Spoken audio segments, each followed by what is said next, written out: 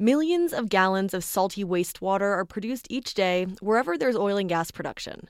Most states inject wastewater deep underground, but in Wyoming, above-ground wastewater ponds are still used. Regulators now want to make sure the state won't be left scrambling to pay and figure out cleanup once the ponds are shut down. Inside Energy's Madeline Beck reports. Wastewater ponds aren't what I expected. I stood on a road surrounded by 4 of these ponds in Bill, Wyoming, and I couldn't help but admiring the fountains.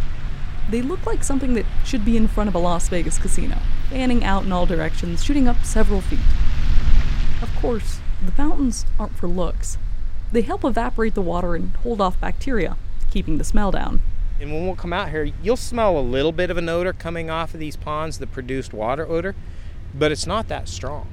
It's a kind of tangy plastic smell. That was Jerry Hamel. He manages this facility called Grasslands Environmental. He's actually a self-proclaimed environmentalist himself. He explained it as the wind picked up. What's a better place for me to protect the environment than within the industry to ensure that we are taking care of it? Driving around Grasslands landfill, he stops to show how his operations try to protect wildlife.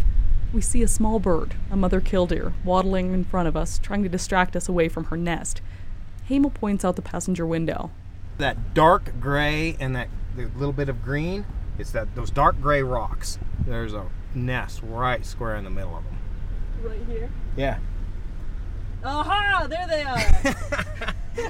When this pond started operations in 2014, Hamel's company paid state regulators a bond, essentially insurance, to cover eventual cleanup costs. Not all of Wyoming's 35 permitted commercial ponds are required to pay this bond, though. 11 older ponds were permitted before 1989. There was no bond requirement back then. If those companies go under, taxpayers could be stuck with a cleanup bill of between $7 and $9 million total. It's happened in the past. One commercial wastewater pond in Sublette County, Wyoming, had to be remediated by the state at a cost of $750,000. Regulators are now hoping to make sure that doesn't happen again. Earlier this summer, a state advisory board voted to require bonds on the older ponds. Hamel is supportive, saying his company has already gone above and beyond state regs to make sure the area stays clean and protects the environment. The majority of facilities don't have the level of protection that Grasslands does. It came at a cost. This facility cost about 3 times what comparable facilities that can handle this much water cost to build. But the new bonds are not good news for pond owner Dennis Lawrence. The bottom line is we don't have the money. We're not in operation. Our corporation has no money. Lawrence is co-owner of the Parkman Reservoir, an older wastewater pond in northeast Wyoming that is currently unbonded. He says he's been fighting legal battles and paying fines over the years as regulations changed. His berms were too low, his netting inadequate.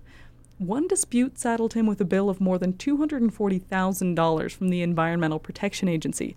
The agency noted that contaminants like oil had made their way into his open-air evaporation pond, making for a, quote, imminent threat to the environment. If the state starts requiring additional financial assurances, he says he won't be able to pay. You know, I know it sits back there, don't have the final solution.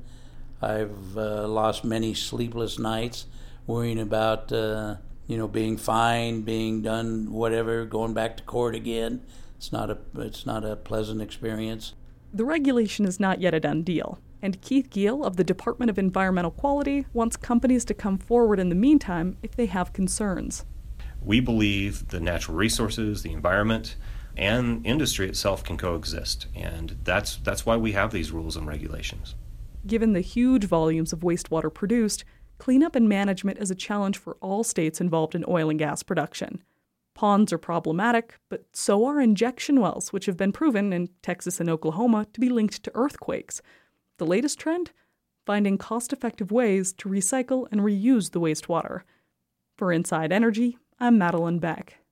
To hear about wastewater cleanup challenges in North Dakota, check out Amy Sisk's story at insideenergy.org.